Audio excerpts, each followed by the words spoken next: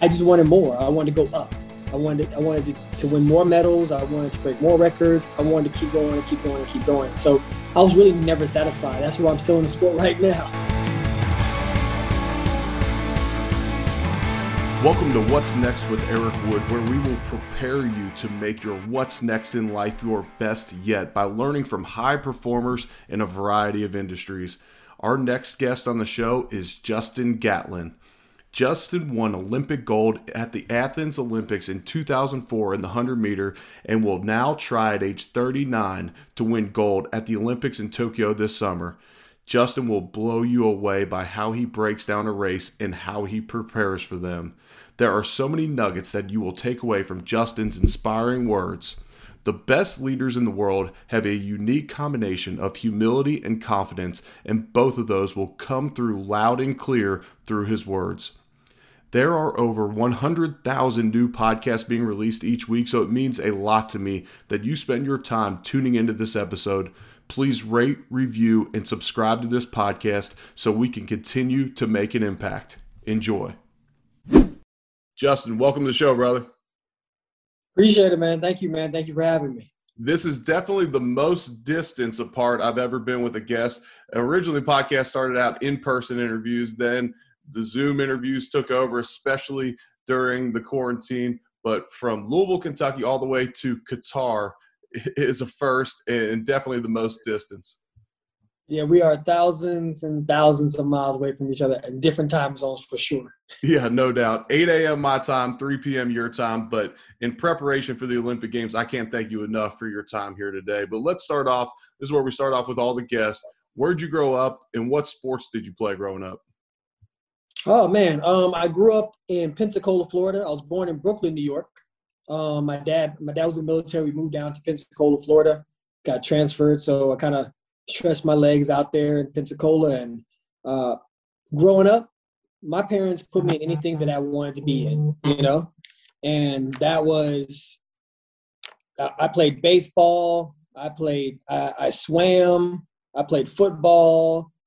The last sport I tried was actually track, man. You know what I mean? Wow. So out of all the sports, track was the last one. I was like, this fits me. It feels good. Yeah, that's funny. Football was actually the last one I chose as well. I would have played it earlier, but I was too big. When I was a kid, I was over the weight limit. So that was actually the last one I got into as well, funny enough. But at what age did you realize that you were fast, like faster than anybody else around you? Man, what age did I know I was faster? First grade, honestly. Wow. I mean, there was only one other kid that was neck and neck with me, or maybe even just a little bit faster. But he was already like 6 feet tall in first grade. He was a man child. You know what I mean? He was up there. He had to be, at least, no exaggeration, had to be like about maybe 5'6", 5'7". And he went on to be a football player, like outstanding football player as well. So, but me and him used to go head to head, running down the clay track that we had there at elementary school, and I just knew. And then from there, I used to race all the kids in my neighborhood when they were on bikes. I still would be on foot, and I would beat them. So I knew I was fast, but I didn't know what fast really meant. Oh, yeah. Yeah. That is moving if your buddies are on bikes and you're catching them on foot. That's definitely – yeah. Let's fast forward quickly. And you're 22 and in Athens, and you win gold medal. What's that like to achieve that type of pinnacle in your sport so young? I'm still trying to compute that, man, to be honest. Right. I set out to accomplish a dream, and I wanted to make a splash in the professional realm as quick as I could, and I did. Within my second year of being a professional athlete, I have the gold medal right there in my grasp. I just wanted more. I wanted to go up. I wanted to win more medals. I wanted to break more records. I wanted to keep going and keep going and keep going. So I was really never satisfied. That's why I'm still in the sport right now. No doubt. And that never satisfied. That's kind of what the premise of this podcast is all about. Like, how do you prepare yourself to make your what's next in life your best chapter yet. And guys like yourself, shoot, last weekend we got Phil Mickelson. I'm not putting you at age 50, but Phil at age 50 wins the PGA Championship. You got a guy like yourself at 39 to be a medal favorite in the 100, not one of these distance races, the 100, the ultimate test of explosiveness and speed at the Olympic Games, in my opinion. But so for those of us out there that have never been an Olympian and surely never will be myself, describe Olympic Village to us. Man, I mean, the name explains itself. It's definitely a village. It's like a little community or condominium, with structures. And some of them are built different. Each Olympics is built different. I'll give you an example. Like when we went to London, it was like a real village. Like you had little streets and everything where like little go-karts, little cars can drive, golf carts can drive down. You had an address to your building.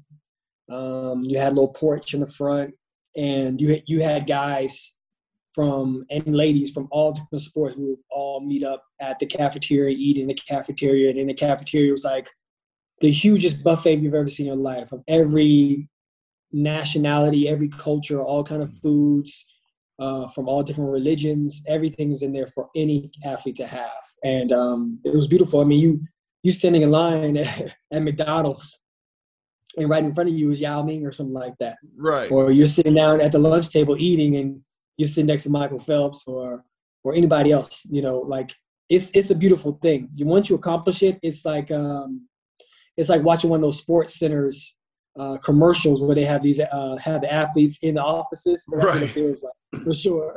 That's funny, and they're probably saying the same thing. Like Michael Phelps is probably like, "Man, I'm sitting next to Justin Gatlin." So that's really cool. One, I love your humility in saying like, "Oh my gosh, I'm around these guys," but they're probably saying the same thing. So that's really cool. My follow-up question was going to be, is there really McDonald's in there? But you confirmed it. You just assume these Olympians can't put anything bad in their bodies, but not everybody's wired that way. And some people want their McDonald's, and if McDonald's pays enough, I'm sure they can get it in there. You would be surprised how long those lines are for the McDonald's in the villages. I give you an example.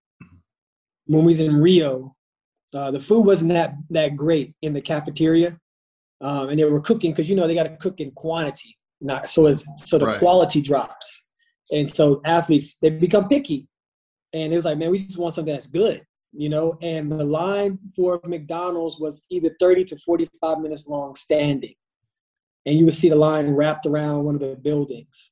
And it was to the point where the workers in the McDonald's was just giving away food so they can be done for the day. So you order a cheeseburger and French fries, and you open your bag, you got 3 cheeseburgers and 4 French fries in there, and they're just giving away food because they want to sell out as quick as possible. But yeah, McDonald's is a staple in the Olympic Village, man. Definitely. Okay. I believe at 22 you could have got away with eating McDonald's in preparation for the games. What's your nutrition plan like in preparation of the Olympic Games now?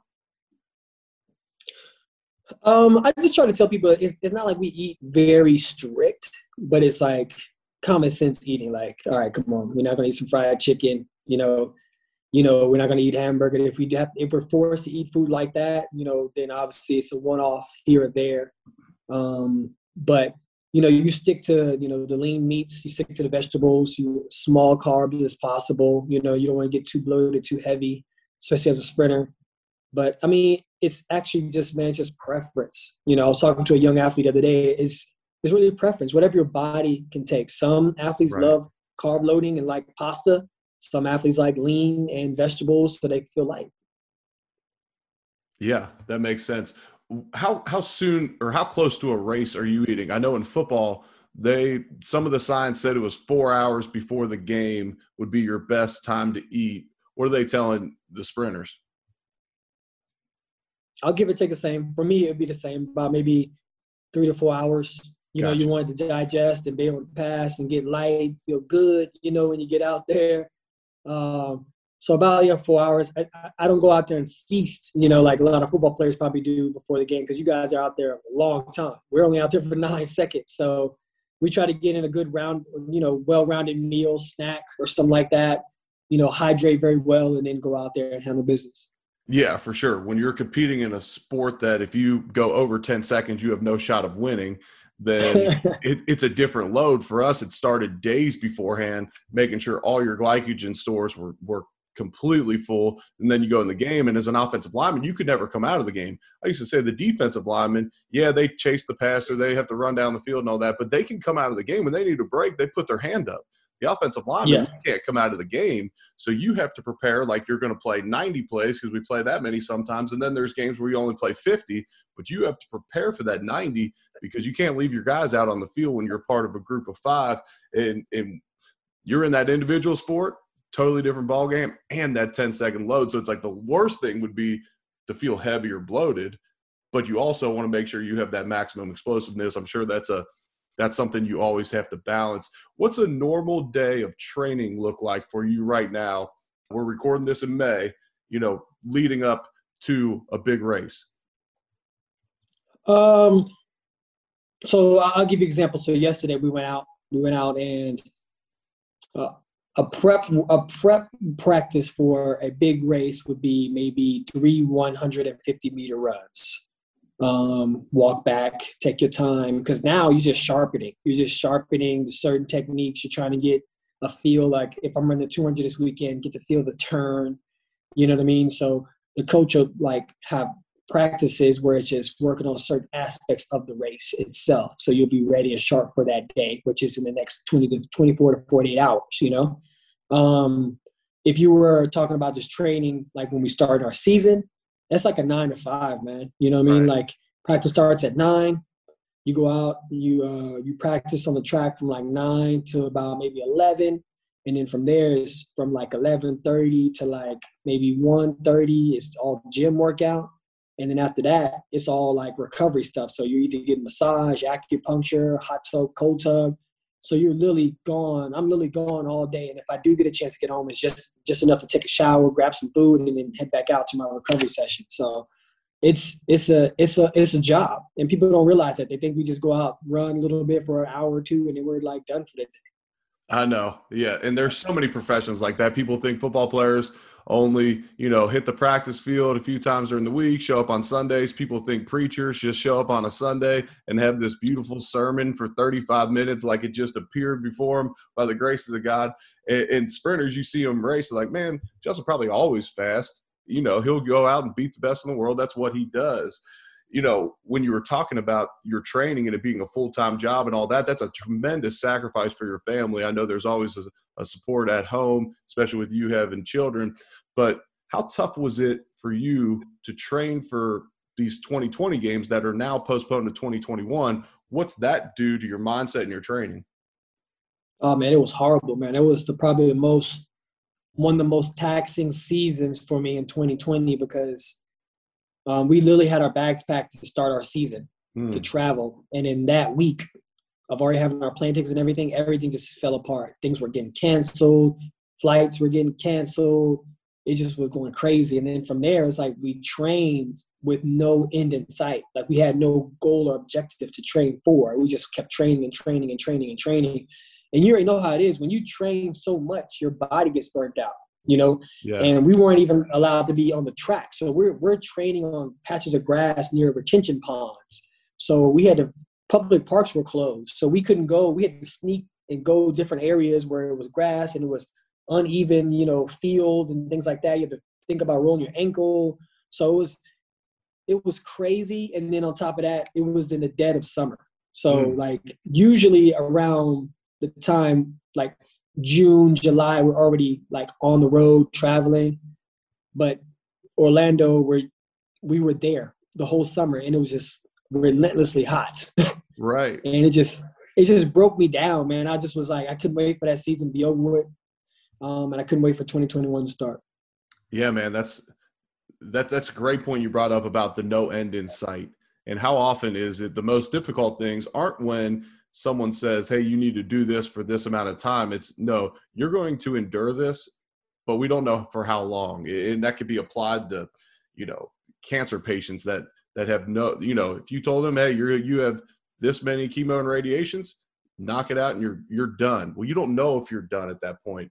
I've heard military people talk about their hardest workouts, their hardest runs weren't when they said, hey, go run 20 miles in your boots and your combat gear. It was, hey, just go out and run, and we'll tell you when you're done.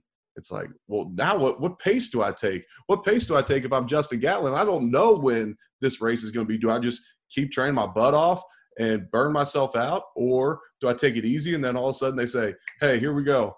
Now it's time to race. You got to stay ready, and that is a great point about how tough that was.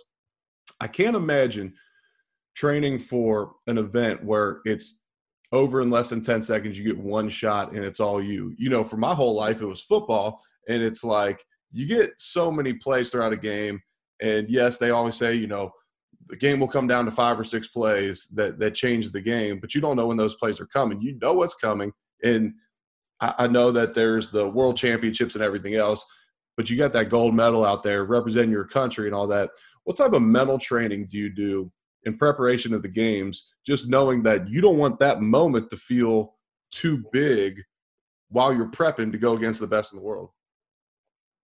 My mental training is a little different from everybody else's mental training. You know, I literally sink myself into the sport, and I think, like, you know, this is sink or swim. This is do or die. You know, these are the people that's going to try to take money, you know, out of my pocket, food out of my mouth, you know.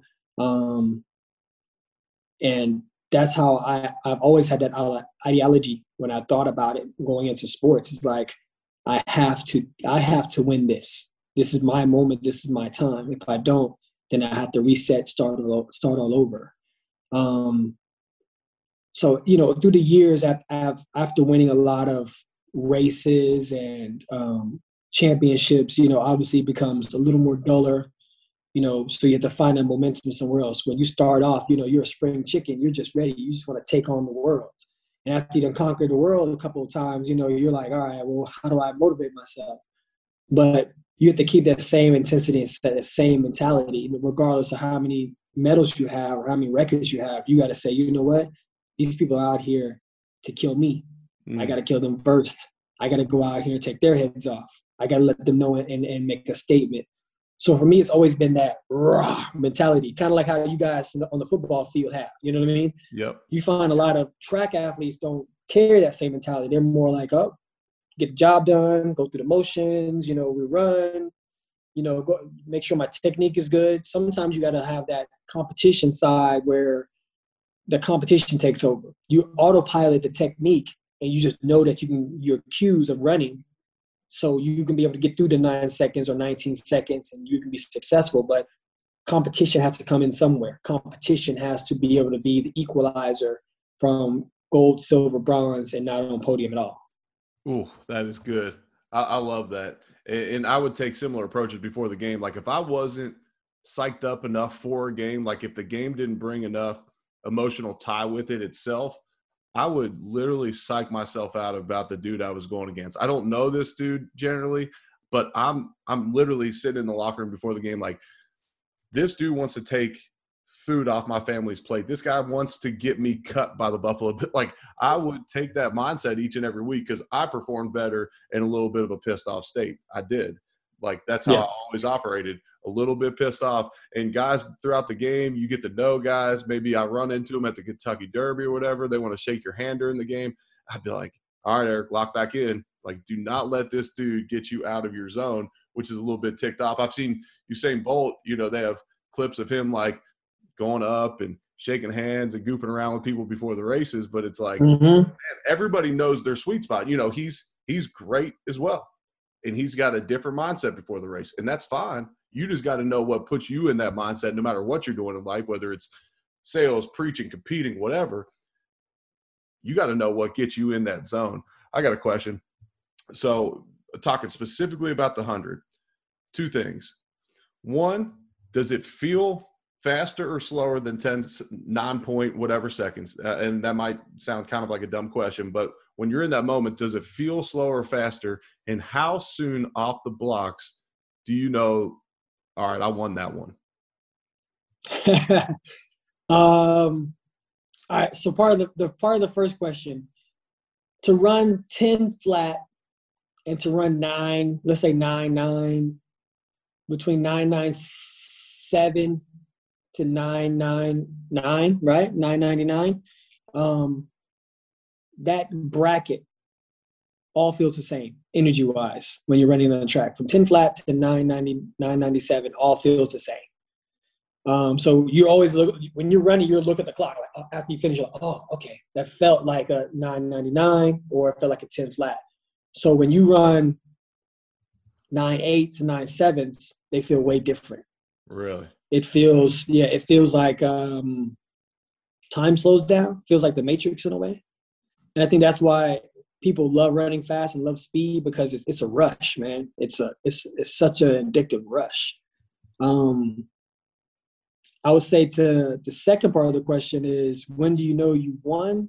It depends on what shape you're in, how dominant you are, and who you're competing against.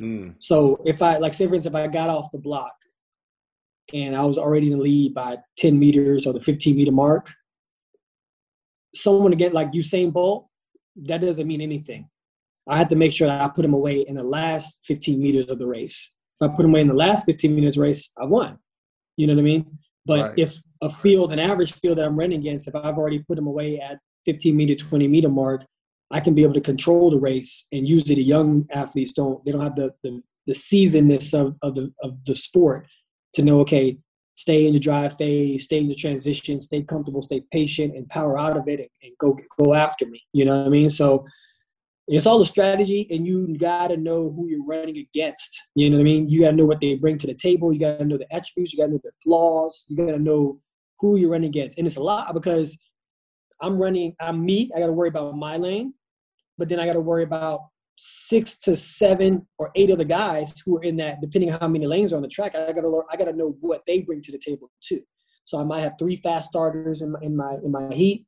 I might have 2 great finishers in my heat. So I got to be able to control the race from the beginning, make sure I'm powerful in the middle, and I got to make sure I don't slow down the end, because you got guys who are all trying to jock for position, and they're using their strategies as well.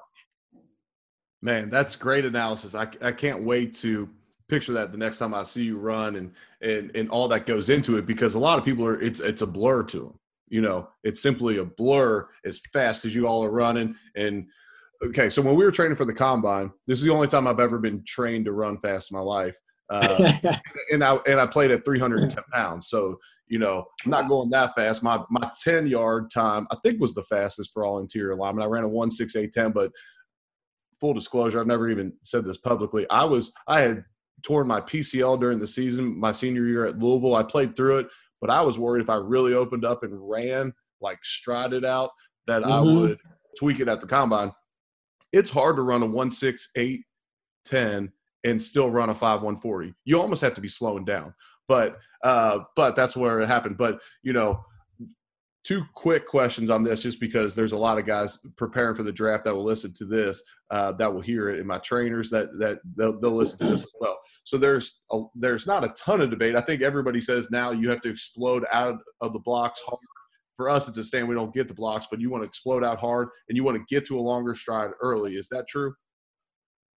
It's not necessarily about a longer stride. I mean, for you guys, it looks like a longer stride to us, but it's more of a turnover. You know what I mean? Like, yeah. you use your natural stride length to run. You don't kind of reach, because you got to realize that if I'm reaching, then I got to wait till my center mass crosses that foot before I can get to the next step. So you want to be able to step down underneath you and keep moving forward. That's how a lot of people seem to be faster than other people, and sometimes they just have great technique, and their technique saves them and helps them win the race most of the time. So 3-point stance, your momentum for us in the blocks, our momentum comes from the pad, off the block. You know, we can push off of it and go. But in a 3-point stance, you have to rely on your arm swing. Your arm swing is going to be it's going to start your momentum. So you got to boom, get off that arm, boom, boom, boom, boom, boom, boom, boom, drive. You know what I mean? Then as you come up, don't pop up straight up and start running. You got to come out of it, and as you come out of it, violently swing those arms. And it's going to bring that momentum, that velocity that you're looking for. That's good stuff. And then when you finally do come up out of your drive phase, do you pre-race find a point that you're focusing on down the track so that you stay focused on one singular object? Do you do that? Yeah, you try to look at least maybe like 15 to 20 meters in front of you. Don't look straight down the track because then your mind's telling you how far it is, and you won't be as aggressive. Your mind's gonna start conserving energy because it's like, all right, that's 100 meters away. All right, let's just conserve energy because we got to get to that point as fast as we can, right? Compared to if I'm only running to that 20 meters that's in front of me, I'm gonna haul ass. You know what I mean? I'm gonna be like. So you're always constantly like not having your head here, but you want to have your head tilted down, tuck your chin just a little bit, and you running right here and just keep running straight. Boom, boom, boom, boom. Knock out every 20 meters. I'm excited to tell you about a product that I've been absolutely loving lately, and that's the Ooler from ChiliPad. It is a temperature-controlled mat that goes under your sheets on your bed and controls your body temperature throughout the night. I originally heard this product endorsed by Tim Ferriss, Tony Robbins, David Nurse, and others, and I knew I had to give it a try. Maximizing the amount of deep sleep you get in a night is so important, especially when it's not possible at times to get a full 7 or 8 hours. ChiliPad puts you at the perfect temperature all night to promote deep sleep. When you get enough deep sleep, your learning capability is higher, your memory is stronger, you're prepared to take on your toughest workouts. In other words, you're in peak physical and mental shape after a night of true recovery. That's why finding a way to get more deep sleep is always at the top of my priority list. I will attach a link to purchase the ChiliPad in the show notes and use code ERIC22 at checkout to get 22% off your order. I personally use the Ooler and I love it. It's so crazy how many just analogies I'm making for life out of this podcast. I don't do this as much all the time, but it's crazy how much like the sprint and even all your words, like when you talked about focus on 20 meters ahead of you, not 100, it's like, that's life. Like, don't focus on like something that's going to happen in years to come, dread those things. No, just knock out daily wins and watch how much better you become in life. Watch you become the person that you want to ultimately be. Don't say, oh my gosh, this guy's so much further ahead of me. Oh my gosh, I have this much student loan debt, whatever it may be. It's like, man, knock out those daily wins, knock out that 20 meters, because it is going to seem daunting if you put yourself out too far. I was talking about myself at 310. DK Metcalf just competed at, what was he, 225, 215? Yeah, 215, I think, yeah. What did you think of his race? I was impressed, to be honest, man. I had him at maybe 10:30 something, but then I saw his start. When they put it on the line, it showed him doing some practice starts. I was like, oh, okay, he can run 10:20 for sure. He had a great start. He used a lot of energy come off the blocks, and he was able to generate momentum going down the track very easily. And I mean, he has a track background. I've heard that he used to do hurdles or something like that as well. But I was impressed, man. I mean, the thing is, he never conditioned for the 100. So I can tell that he just started to get in race shape, but never was conditioned to really race. You know what I mean? Yeah. So I could tell he hung with those guys for like 70, 75 meters. And then kind of like that bear jumped on his back, you know what I mean? The last 30 meters, which is fine. You know what I'm saying? Because that means that if he really took it serious and really wanted to, he actually could be an elite sprinter. Lose a little weight, condition himself better. He actually can run some really good times. I think he can run 10:10, 10:0, 9:9. He has the capability of doing that, man. I mean, and that's just respect for the sport. You know what I mean? When I had my stint with football, I thought it was gonna be easy, just running routes, catching the ball. I saw, because everybody said, "Man, all you gotta do is learn how to catch. That's it. That's all they tell you. You're fast already. Just catch." And I was like, "All right, well, I learned how to catch, learn the route tree, did everything." Mind you, I never played wide receiver. I always played free safety, so I know a little bit of football, but not that side of football. So when it came to go to minicamp at the Buccaneers, they start throwing all these plays at me, and those plays were like hieroglyphics. I was like, "What is going on here? What are we doing here?" Who was the head coach? Gruden. Oh, okay. Gruden. Yeah, no doubt. Yeah. So it really showed me a different side of football, and where people love to say, athletes aren't very smart. You have to be smart to learn plays. You have to be smart to understand the science of sprinting and to be able to run to a certain extent and to be able to compete, period, in any sport. You have to have some kind of smarts about you. And I definitely take my hats off to the football players out there who do it. Man, I agree with you 100% talking about the intelligence. And, I always say that God doesn't bless everybody with the total package. There's guys that look incredible on a football field, the biggest, the strongest. They might not be the smartest, and that makes them not elite. God does bless certain people like a LeBron James, like a go down the list of the greatest of all time, like a Ray Lewis and those types of people, or a Justin Gatlin. It's like when you get that combination of athleticism, combine it with the power of the mind, now you have an Olympian. Now you have one of the greatest to ever do something. In your mind, at 39, is this your last Olympics? I was talking to I actually was down in the lobby earlier talking to one of the Nike reps. He's like, "Hey man, what's going on with Paris?" I was like, "Paris?" I'm thinking like he's talking about like a race this year. He's like, "No, I'm talking about 2024." I was like, "Man." Yeah, I mean, theoretically, it would be my last Olympics. You know what I mean? But when a season doesn't go as I like it to go, usually, that's when I become hungry to go back to fall training. Let's get it going again. I know what I need to do to get to where I need to get to. So that fire hasn't gone yet from me. I haven't got to the point where I'm like, you know what? This is my last season. I'm done, man. I'm out of here. But theoretically, it would probably be my last Olympics. What you've overcome throughout your career, and everybody knows that it's been public, and there's been setbacks and a lot of adversity, and to get to this point of your life where you're 39, and I heard you at age 35 in a speaking engagement talk about how you felt like you were a dinosaur in the sport then. That was a dinosaur at 35. Now you're 39. And to be able to compete at this level and to still be peaking, I mean, there's just so many lessons. You could honestly do whatever you want as far as books, speaking, mentoring, coaching. What are your post-career aspirations? I don't know, man. To be honest, I haven't got that far to think about it. A lot of people always want to feel like they have to have everything in order. One thing I learned a couple of years ago was I was beating my head against the wall, man. I was like, man, it's almost time for me to retire. What am I going to do? And then that became my focal point, retiring, while I was still competing. And it took away from my competition because I was so worried about what the next stage of my life was when I wasn't even focused on the stage where I need to be right now. And I learned that, you don't want to like try to put your foot in the door to get to the next level. You want to be able to kick that damn door down. You know what I mean? So my thing is you want to go out with a bang. I want to go out on top to where anything I desire that I want to do will be there for me to do instead of asking favors or like, hey, man, I'm done with the track. You think you can give me a shot doing this? If I go out on top the way I want to go out on top and if I'm focused doing it, all those doors should be open for me to do so. So I kind of like had to put that in the back of my head and think like, okay, because I'm not prepared for my next stage doesn't mean that what I'm doing right now won't prepare me for my next stage.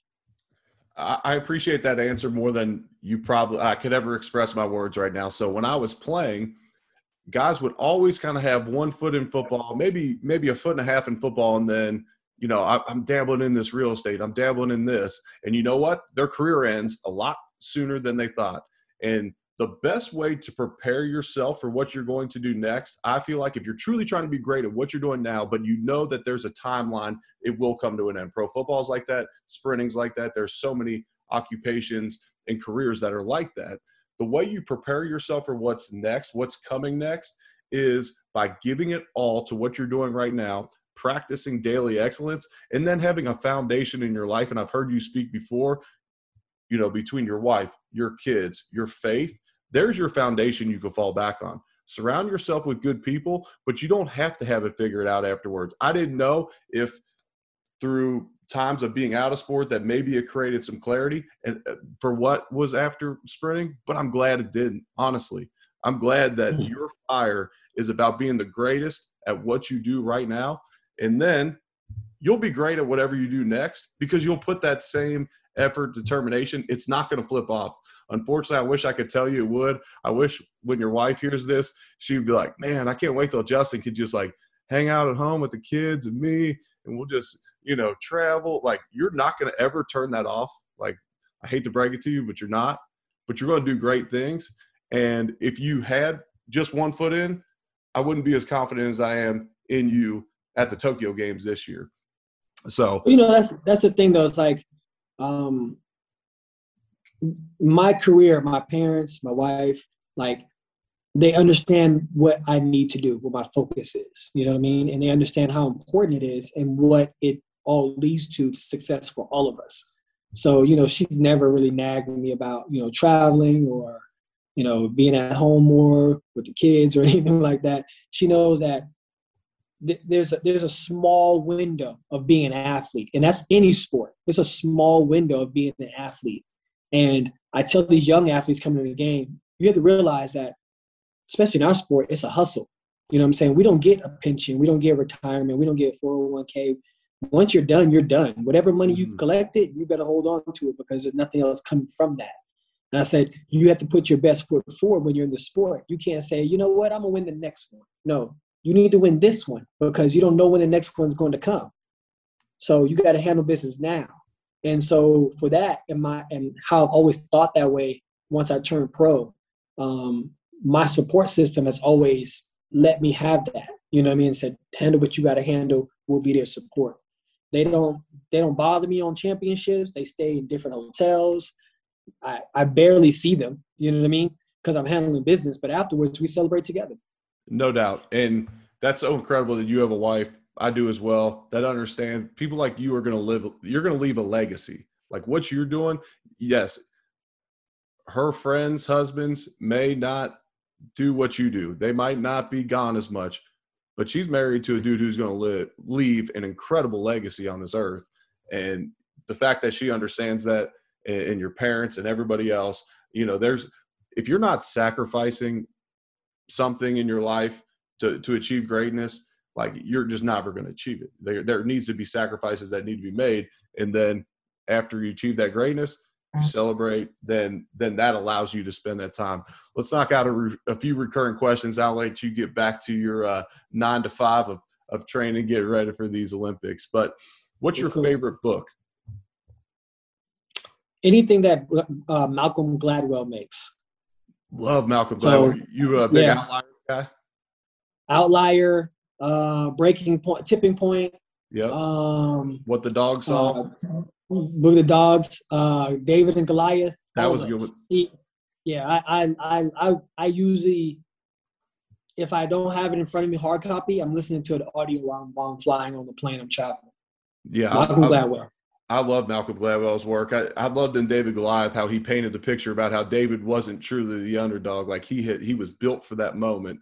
What a great analysis that was that Malcolm made. What role does your faith play in your life? Huge. And I tell you why it plays a huge part of my life, because I think that we go through life, not just as human beings, but even as athletes, we go through and sometimes we take our faith for granted. We already have the talent. God has given us that gift to be able to be athletic. You know what I mean? Jump high, run fast, do whatever, be strong. And we have it with us every day. And through unfortunate occurrences, sometimes it's taken away from us permanently or temporarily. And then you realize that your physical talent isn't the gift that God only gave you. He gave you that mental, and to believe in him and have that faith. I always thank God. And people always say, well, sometimes I see you pray. Sometimes I see you get down your knee after a race or after a championship. It's because I pray before I run, because that's where it's most important to me. I thank him afterwards, but my prayer is for me to be brave in my attempt as I go out here and put on, a show and use my God-given talent. I do that all the time. So faith has always been with me and always will be with me. I appreciate that answer. What was your first car? My first car? Yeah. My first car was a Geo Prism. I don't even think they even make it anymore, man. Geo, you got to go way back to see what a Geo Prism looks like. I remember that. Was my first car in high school. I remember. But I've had a lot of cars over time. Yeah, I've had a Chrysler Concorde, a Cougar, a Mercury Cougar, and then it just keeps going up and up. And I had a lot of cars, man. What was the first car that you got to purchase that you were like truly proud of when you turned pro? Escalade EXT, the truck version. I think Tom Brady won his first Super Bowl, and they gifted him the EXT, the Cadillac EXT, and I saw it, and I was like, I gotta have that. So when I turned pro, that was my first big purchase I ever had, was getting that truck. Yeah, we're only a few years apart, and I think like right when we were like towards the end of high school and in college, those Escalades were it. And so for me, to this day, like that's what I equate like the Escalade with success, because like that was the tops. Like right around that time, we're both mid to late 30s. What's your favorite restaurant? Ooh, that's a good one. Ooh. I'm a foodie person, but I'm not a picky foodie person. You know what? I'm going to say that there is a restaurant in Orlando called Eddie V's, and they serve a great steak. Great steak. I'm a steak guy. I like steak. And one of the best steaks I've ever had. So I'm probably have to say Eddie V's. Good deal. I'll have to check that out. We hit Disney, unfortunately, like twice a year. So next time I'm down in Orlando, we got Eddie V's on me, brother, and we'll be celebrating. And my last question for everybody is always, what's next for Justin Gatlin? What's next for the guest? This podcast is What's Next with Eric Wood. I feel like we've talked about that a bunch, and I don't want to put you on the spot again. It's okay. Okay. Between now in early August, what's next for you? What's it going to look like? Obviously, hopefully getting ready for the Olympic trials. Hopefully making the Olympic team, God willing. Getting on that podium again. Hopefully becoming someone who hasn't done something crazy before by winning Olympic gold medal from 2004 and winning another Olympic gold medal in 2021. But after that, you know, I've started a foundation, Justin Gatlin Foundation, and 619 company-wise, and we are looking to go into communities and helping athletes. You know, there's always going to be foundations that's going to help, you know, students get books, be able to read, be able to study, be able to educate themselves. And I feel like as on the sports side, it's kind of fell off. Like I went and did a mission trip in Dominican Republic a couple of years ago, and I realized that these young athletes were playing baseball, but they were playing baseballs with sticks from a tree and rocks in the ground. And they were taking it so serious, as if they were playing a real game of baseball. And I said, what would have been anything just to bring a couple of duffel bags full of baseballs, mitts, and bats for them to have, to be able to kind of sharpen their skills with that. You know what I mean? To be able to have that, they would hold that dear to their heart. And I felt like building a foundation that would cater towards athletes who don't have around the world, you know, and teaching them techniques around the world. That was something that's really dear to my heart.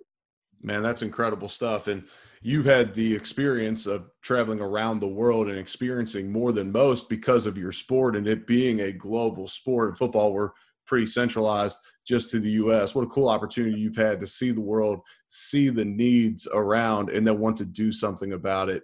Brother, I just want to thank you for your time. I know how busy you are right now in your preparation. To take the time to make an impact on me, to make an impact on the listeners, truly means a lot. For me to wake up at 8 a.m., like this day is going to be great. To get to talk to one of the greatest of all time at what he does. And then for you to back it up with your humility, your mindset, your faith, and everything else that you bring to the table, brother. You keep being you. I can't wait to follow you. You got a big old fan of me for the rest of your life. Thank you, my brother. I appreciate it, man. Thank you. Yep, thank you. Thanks for tuning in to this week's episode.